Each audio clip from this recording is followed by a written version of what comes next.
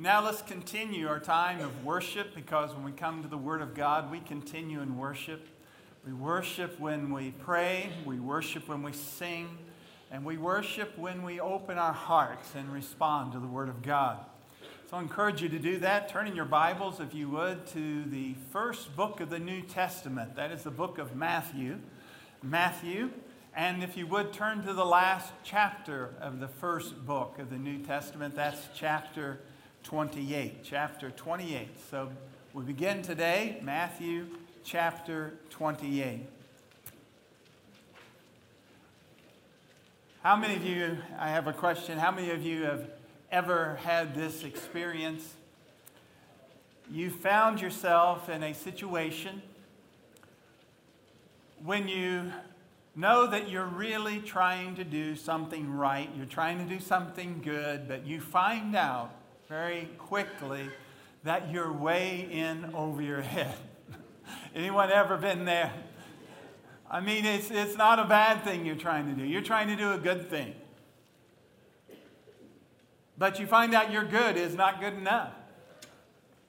And you're just in over your head. I'm in over my head. Now, I've certainly experienced that on many occasions. I do want to tell you, though, the most recent experience of it has to do with announcement made earlier, insert that was in your bulletin, an announcement about this book that will be available soon, this devotional book that I've written called Sunlight. Now, about a year or so ago, I had a bright idea. And I thought about it. I said, this would be helpful. What if the entire church family, or as many as could, would just commit to reading through the New Testament in a year? And what if someone wrote a devotional for them for every one of those days? And that's 260 days right there. 260 chapters of New Testament, 5 times 52 weeks, 260.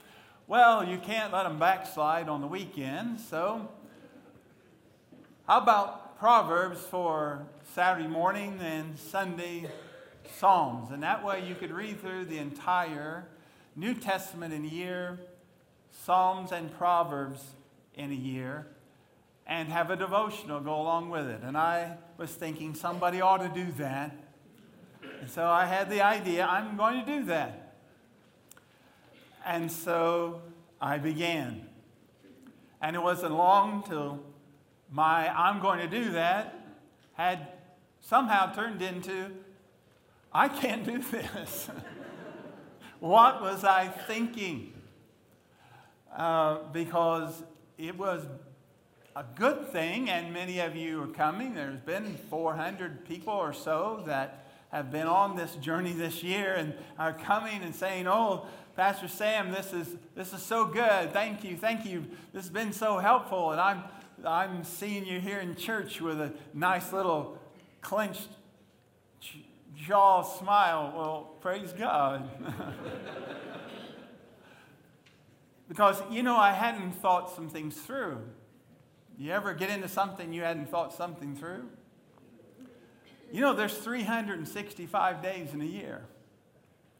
And I found out every one of these devotionals was taking me an hour to 2 hours each to write.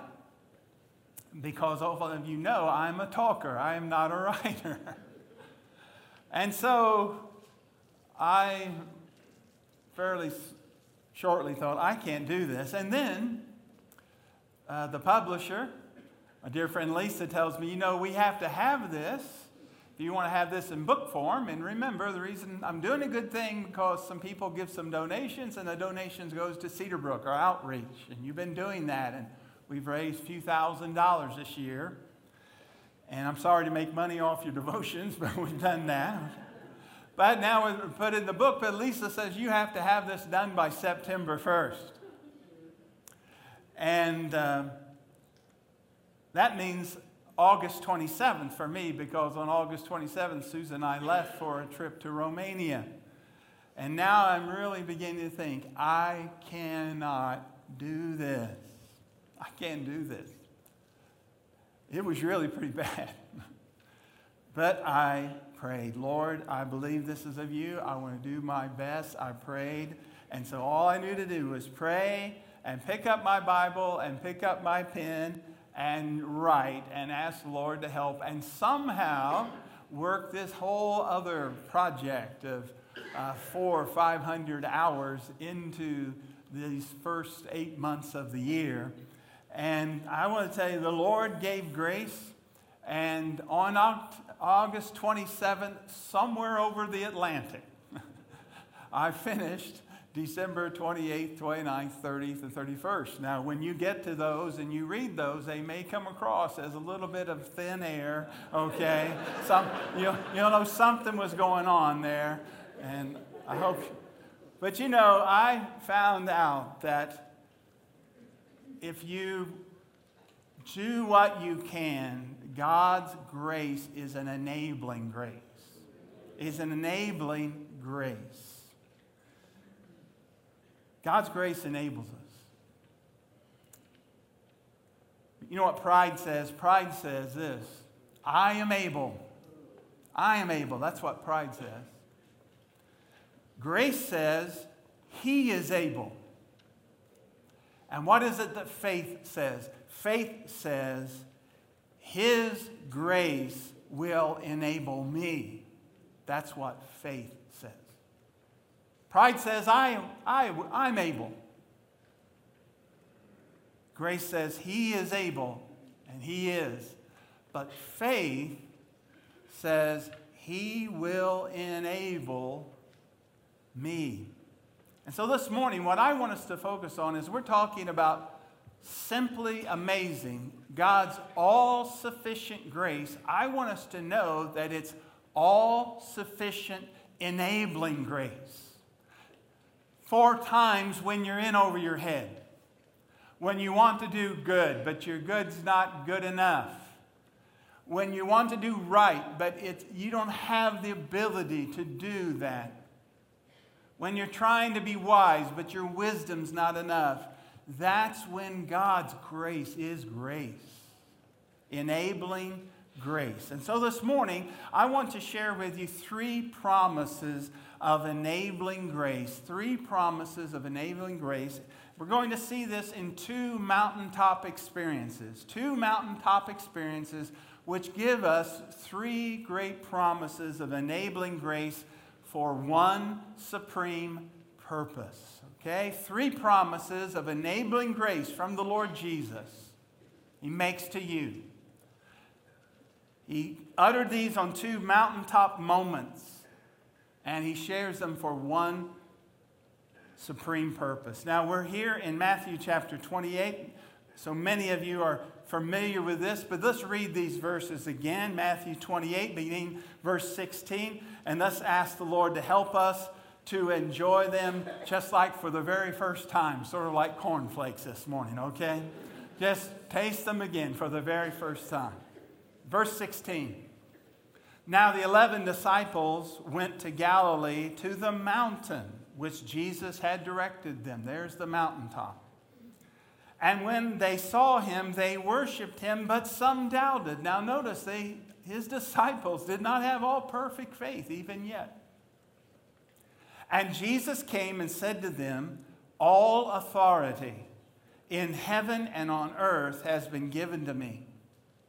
Go therefore and make disciples of all nations, baptizing them in the name of the Father and of the Son and of the Holy Spirit, teaching them to observe all that I have commanded you, and behold, I am with you always, even to the end of the age. Now here is this mountaintop experience, Jesus with His disciples in Galilee, and He shares with them, first of all, this wonderful promise. Here's a promise of His enabling grace. It's the promise of His absolute authority. Did you notice this? It's a promise of our Lord's absolute authority. He can promise us enabling grace because he has absolute authority. Look at verse 18. And Jesus said to them, all authority in heaven and on earth has been given to me. Now, the word here, authority, is a very interesting, powerful word. It's used throughout the New Testament. The word is exousia, and it means the right to act or the right to carry something out, the inherent right to do so. That's what this word authority means. And Jesus says, I have authority.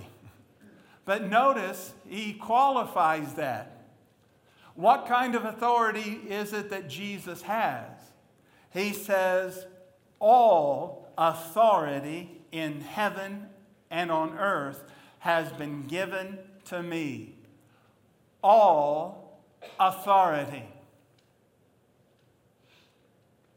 Did you ever attend a class or maybe hear a message or a series of messages and you don't remember much, if anything, about it except one thing you got and you took it with you?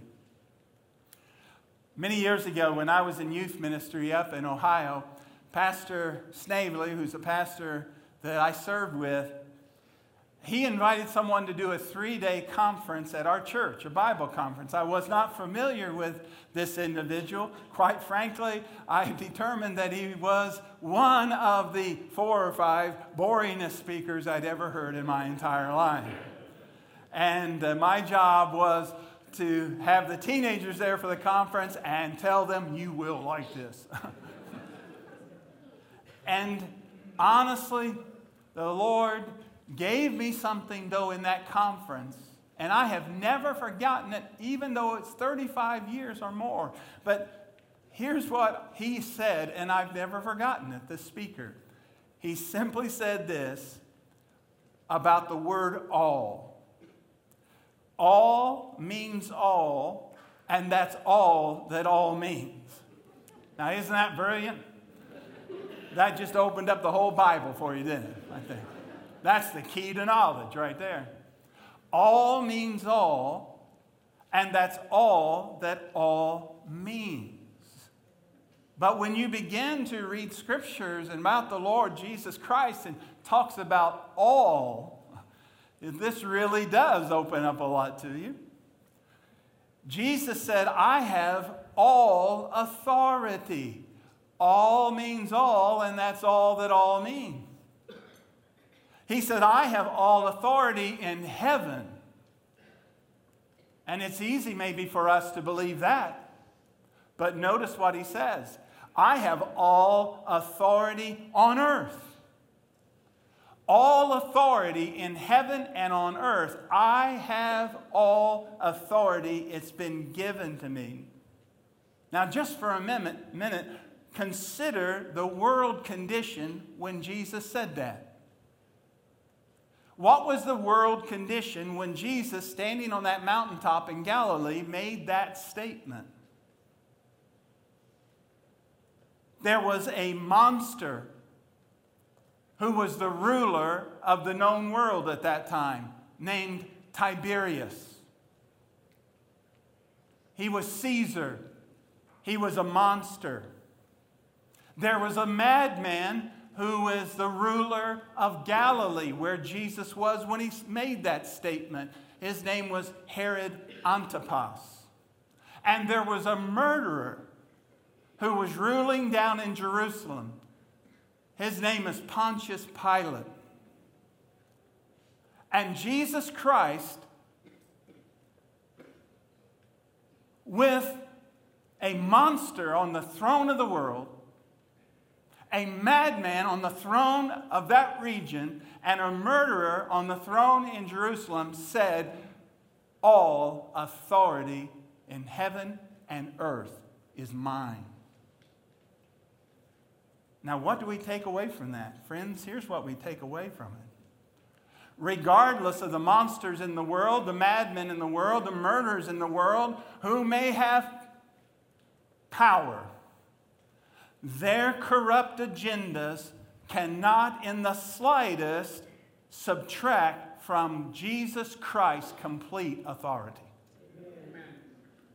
No one's corrupt agenda can in the slightest subtract from Jesus' complete authority. He is Lord over all. He is in charge. He has complete authority. And in His sovereign authority, He allows for a period of time the foolishness and wickedness of sinful people to rebel against His rule. But He has the rule. There is a throne over heaven and earth. And friends, that throne has someone on it, and His name is Jesus Christ. Never forget this. Why is this so important? Why did Jesus begin there? All authority on heaven and earth has been given to me. Why did He begin there? Because His authority is our authorization. His authority is our authorization, not our authority. It's not the authority of our ability or authority of our wisdom. It's not the authority of our money or power. That is not our authority. He has all authority, and His authority grants to us authorization to do what? Look what He said next. Now go. Be going. All authority is mine, and you're under my authority, and I authorize you to be going into all the world, wherever you go. Be witnessing of me. Have people becoming disciples. Baptize them in the name of the Father, Son, and the Holy Spirit. Be teaching people everything I've shared with you. You are doing this under my authority with my authorization. Friend, if you are a Christian and you're waiting around for a call of God to authorize you to serve Him, I want to tell you, your phone is ringing. If you are a Christian, you are authorized to represent the King of Kings and Lord of Lords. That's grace. Now, how wonderful that as the Lord gives us the commission to go. Here's the commission. We sometimes call this the Great Commission. Why do we call it the Great Commission? He challenges us to go, but this is what's so wonderful. As He tells us to go, He does not say, go alone. We don't go alone, because here's the second promise I want to give you. The second mountaintop promise of God's grace. It is the promise of our Lord's abiding presence. Our Lord's abiding presence. What is it that Jesus said? He says, behold, I am with you always. Verse number 20. I am with you always to the end of the age. Many of you know that have been here for some time, and I share some stories about my growing up in Indiana. I grew up in a factory community. There was a railroad track that went right through our town. I lived just a few blocks away from that smoky factory. My dad worked there for over 30 years, and it was a tough neighborhood. I mean, it really was. It was a tough neighborhood. It was the wrong side of the tracks. And that's the reason it took me a long time to convince Susan's dad that someone halfway decent could come out of that side of the tracks, okay? And any of you that have ever dated the first daughter, okay, you know what I'm talking about, okay? You get put under the microscope like nobody's business. I was amazed by that because the time Susan's little sister came along, the third one, and she's got somebody wanting to date her, and I'm thinking, are you kidding me? I mean, well, I digress, okay? Get that out there. I was from the wrong side of the tracks. It was a tough neighborhood. And we grew up on those streets, and yes, we had a lot of fun. We enjoyed ourselves. But guess what? Very early on, we learned in our neighborhood, you always had your head on a swivel. You just need to be aware of your surroundings because you had learned that there were some mean people that lived in that community and there were some really mean dogs, all right? And you kept your head on a swivel. But it was amazing, as I would sometimes be walking with my older brother, Lonnie. He was 3 years older than me. And when I was walking with him, it was amazing the transformation that took place in my walk. I mean, we would be walking places that typically I'd be kind of looking like this. But I'm walking with Lonnie strolling down the street, and it's like I'm doing this. I'm walking here. I mean, I'm confident. Why? Because my big brother's with me. I'm not alone. And this is what Jesus is saying. He's saying He's always with us. His abiding presence is there. This past week, someone reached out to me. This person, I won't say he or she, I'll just say they or them, so excuse my subject-verb disagreement here for a moment. This person said they had to fly a long distance, and they were concerned because flying didn't suit very well with them, and would I be praying for them? And I responded, I'll be glad to, but of course I put a little pastor humor in there and said something like this: I think you're taking the words of Jesus a little too literally. Lo, I am with you always, okay? Yeah, you're groaning about that, I know. King James says, lo, I'm with you always. What does it mean? Jesus is saying, behold, your attention, mark this, listen up. That's what it means. Behold, I am with you always. Now, friend, when that grips your heart, you know what happens? That changes your cowardice into courage. Because you know Big Brother's with you. Your Lord is with you. Your Master is with you. Friends, we are not alone. We are not alone in our going for the Lord, in our service for Him. We never go it alone, ever.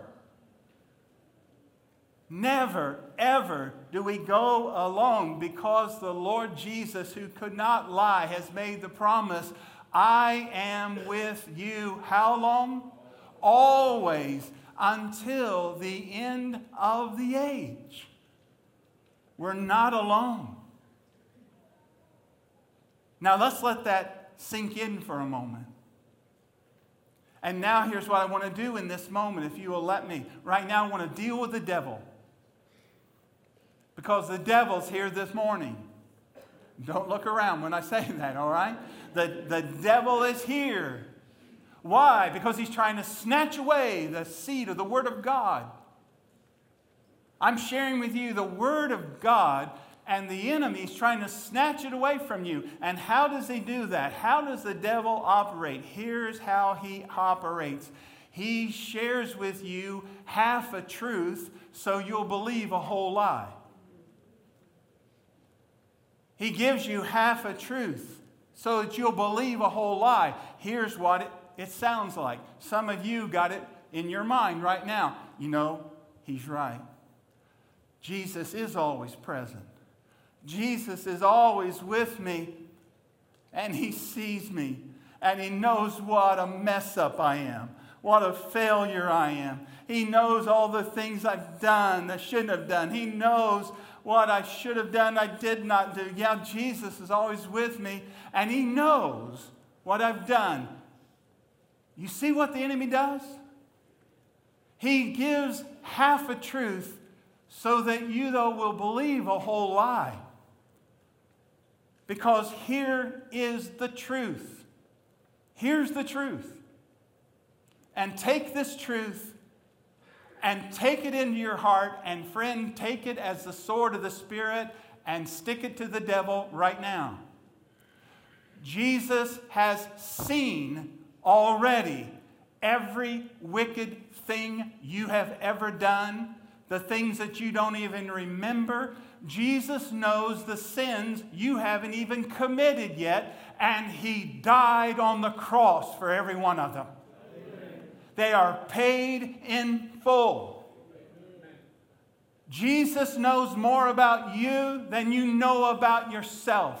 He knows more about your sin than you could ever imagine, and he loves you. And he died for you, and he paid the price on the cross. Your debt has been paid. If you trust in him, he has saved you, and he has sent you. You see, the enemy's trying to tell you God only sends out practically perfect Christians, and that's not you. Other people get sent out, but not me, because Jesus knows everything, and he knows what a sinner I am. Friend, you are glorifying the lie of the enemy. You're taking the enemy's weapon and you're beating yourself with his weapon. The truth is this: you have been accepted by Jesus. Your faith in Christ has been accounted to you for righteousness. You are accepted in him, not by something you have done, not by merit, but by the mercy and merit of the Lord Jesus Christ. His righteousness has been placed to your account. You stand in grace now. You don't stand in condemnation. You stand in grace. You've been accepted by Jesus Christ. That's the truth. And now believe that truth. If the Lord is convicting you of something in your heart and you need to confess, yes, confess for that restoration. But the idea that you're not qualified to serve the Lord because you are not practically perfect, my friend, that is a lie from the enemy, or it was put in your brain as you were being raised. Get rid of it. Stand in the truth. You are accepted. You are qualified. Jesus has sent you not because you are worthy, because he is worthy. That's the promise. The promise of absolute authority. All authority has been given to me. Now go. An absolute abiding presence. You're not going alone. I'm going with you. I'm going with you. Now, there's one other mountaintop promise I want to share with you. Jesus led his disciples to another mountaintop. This one was in Galilee. But a few weeks later, he led them to another mountaintop. And we read about this in Acts chapter 1. Would you turn there just for a moment? Acts chapter 1, you're in Matthew 28. If you would, just make a few right turns, okay? And you'll come to Mark, you'll come to Luke, you'll come through John, then get to the book of Acts.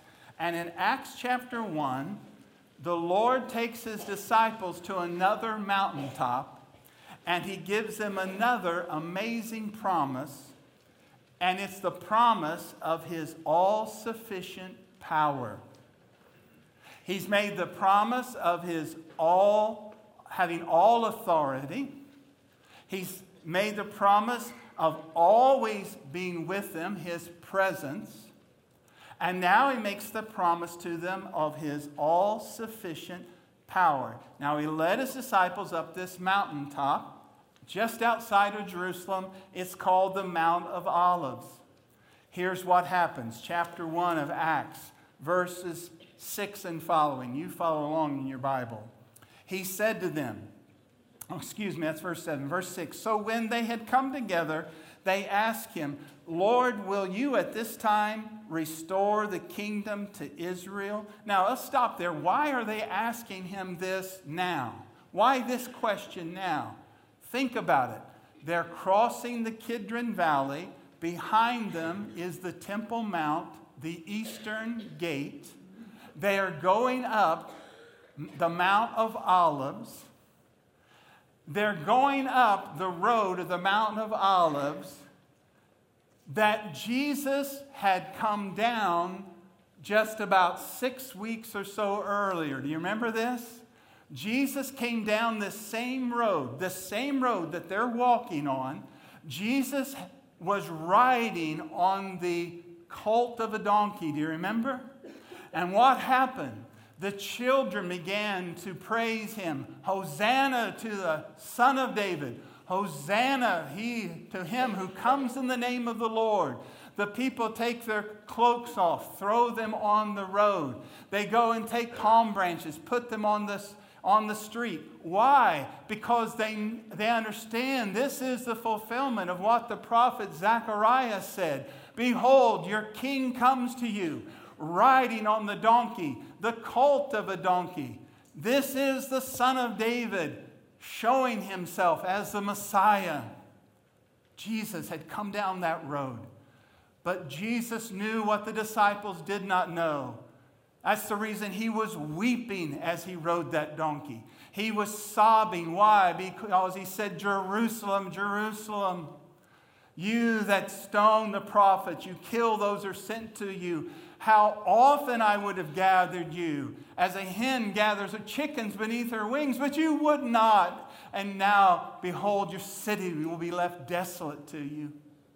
Jesus knew that his destination was not now the crown. His destination was the cross. Now he's resurrected. He is alive. And he's going with his disciples back up this mount. And they're thinking, hey, we're going to do-over. Do-over. We're going to do this again. He's the king now for sure. And the kingdom's ready now for sure. And they said, are you going to do it now, Lord? Verse 7, he said to them, it's not for you to know the time or the seasons that the Father has fixed by his own, notice the word, authority, exousia. By his own authority, God has established the seasons.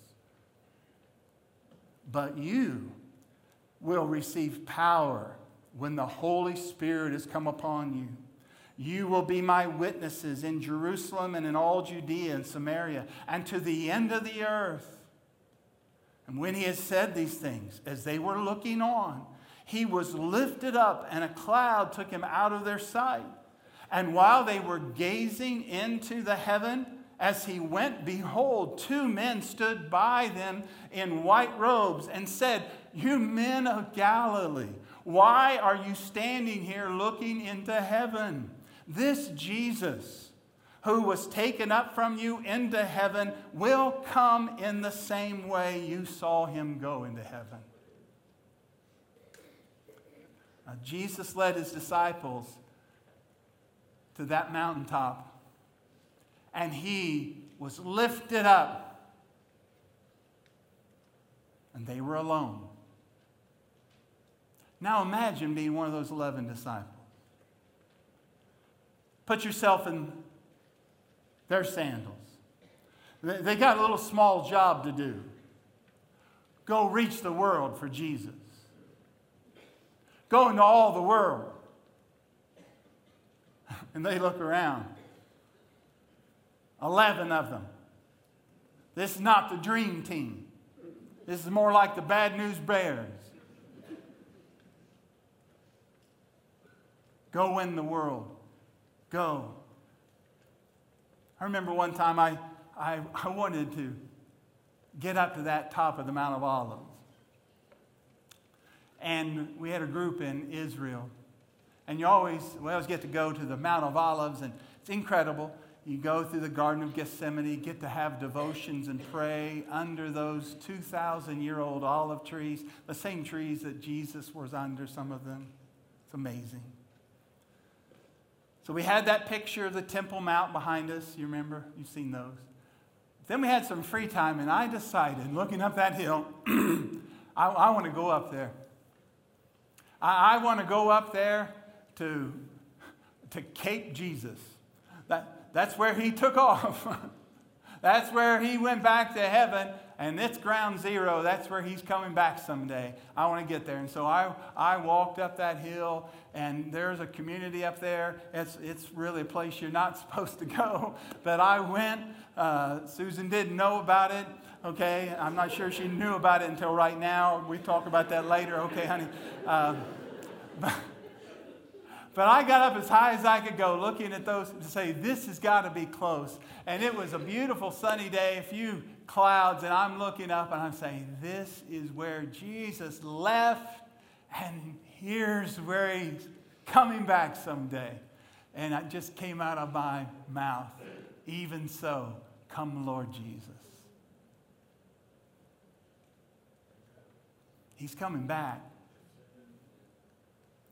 But he has something he wants done. He wants his disciples to share the message of him around the world. How in the world are they going to do it? How can they possibly do it? How can we do it? Well, friends, listen. We're in over our head. We're not able. But he is. His grace is sufficient because his grace not only supplies the commission to go, his grace supplies the power. The power. What did we sing earlier? The same power that raised Jesus from the dead lives in us, lives in us. Here's how Jesus described it. He said that we would have the power by his Spirit. Look at verse 8. But you will receive power. Mark that word, power. You will receive power when the Holy Spirit has come upon you. And you will be my witnesses in Jerusalem and in all Judea and Samaria and to the end of the earth. Now, the word power here, mark it in your Bible. If you like to make notes in your Bible, the word here for power is dunamis. Dunamis. And we get our word dynamite, comes from this. But it means something very different. When you think of dynamite, what do you think about? Explosive power. The exploding power. That's not what this word means. Dunamis means inherent power. Inherent power. It is the power that is able to accomplish the purpose. That's the idea. So when he says, you will receive power, it doesn't mean it's going to be ostentatious. Doesn't mean people are going to say, well, look at that powerful individual. It doesn't mean somebody is going to say, well, sure, what a natural born leader. No, that's not what it means. It means hidden, inherent power which is able to accomplish the purpose. Dunamis. And the disciples came down with this great commission given to them. They were promised authority. Jesus said, I'll be with you. But they needed the power that could only come from his presence. And so what did they do? They went back to an upper room and they prayed. They prayed. And after 7 days, they're huddled in an upper room. Authorities looking for the leaders of them. While they were praying, what happened? The sound of a mighty rushing wind swept through that room. Fire entered that room, and then it divided out into separate flames that rested upon each one of them. It was the coming of the Holy Spirit, the coming of the Comforter that Jesus had promised, the coming of his presence in the form of the Holy Spirit to dwell in all of them. And immediately they began to share a witness of Jesus. And it was into all kinds of languages because all kinds of nations were there in Jerusalem for Pentecost. And it was an image. This is what God's going to do. You see, it's an image. God will send his power of his Spirit, and his people will go to the nations of the earth, and all the nations and tongues of the earth will glorify the name of Jesus. Wasn't it beautiful here just this morning to hear Jesus glorified in Slovakian?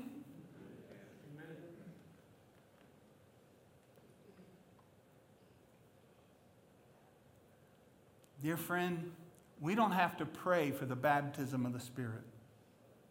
The Bible says in 1 Corinthians 12:13, for by one Spirit we've all been baptized into one body. When you receive Jesus Christ as your Savior, the Bible says you are born again, you are regenerated, and the Holy Spirit gives you a new life, and He comes to live within you. This is the baptism of the Spirit. Christ sends His Spirit into your heart, and it is the baptism of the Spirit that Jesus accomplishes. But friend, though we have the baptism of the Holy Spirit, the Bible does tell us, and Jesus told us, we need to be continually dependent on the Spirit, right? And how do you express dependence? You express dependence when you pray. You ever pray for the Holy Spirit? Jesus said this in Luke 11, verse 11. Jesus said, what father among you, if his son asks for a fish, will he instead of a fish give him a serpent? Or if he asks for an egg, will he give him a scorpion? If you then, who are evil, that is, we're sinners, you know how to give good gifts to your children, how much more will the Heavenly Father give what? The Holy Spirit to those who what? Ask Him. I got a question for you. You know, we like to claim a verse. Here's the verse. You have not because you what? You ask not. That's wonderful truth. I want to ask you something. When's the last time you asked for the Holy Spirit? When's the last time you felt and you knew, I'm in over my head. I can't do this. I can't do this marriage. I can't do this parenting. I can't do this job. I can't finish this class. I cannot love this worker in my office. I cannot reach out to that person. I can't forgive what was done to me. When's the last time you asked for the power of the Holy Spirit? Because you know what God gladly gives to those who ask? He gladly gives you the powerful blessing of His Spirit. You know what happens? It's not that you get more of the Spirit. Here's what happens. The Spirit gets more of you. And this is a good time for that prayer. You know, it's not the end of the message, but we'll begin next week. It's time for us to focus on what we have heard, right? So let's bow our heads, and as we're about to now partake of communion, prepare. Ask yourself, dear friend, ask yourself.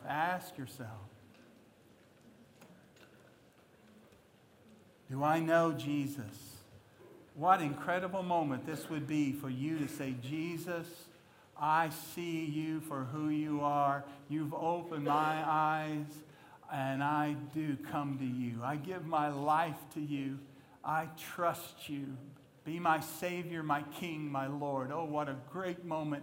Never does He turn away from anyone who comes that way. And friend, what's overwhelming you today? Are you overwhelmed with the sense of your own sin or the sense of your own weakness? That's a good thing, to be knowing you're weak. But look to the strength of Jesus. Look to the power of the Holy Spirit.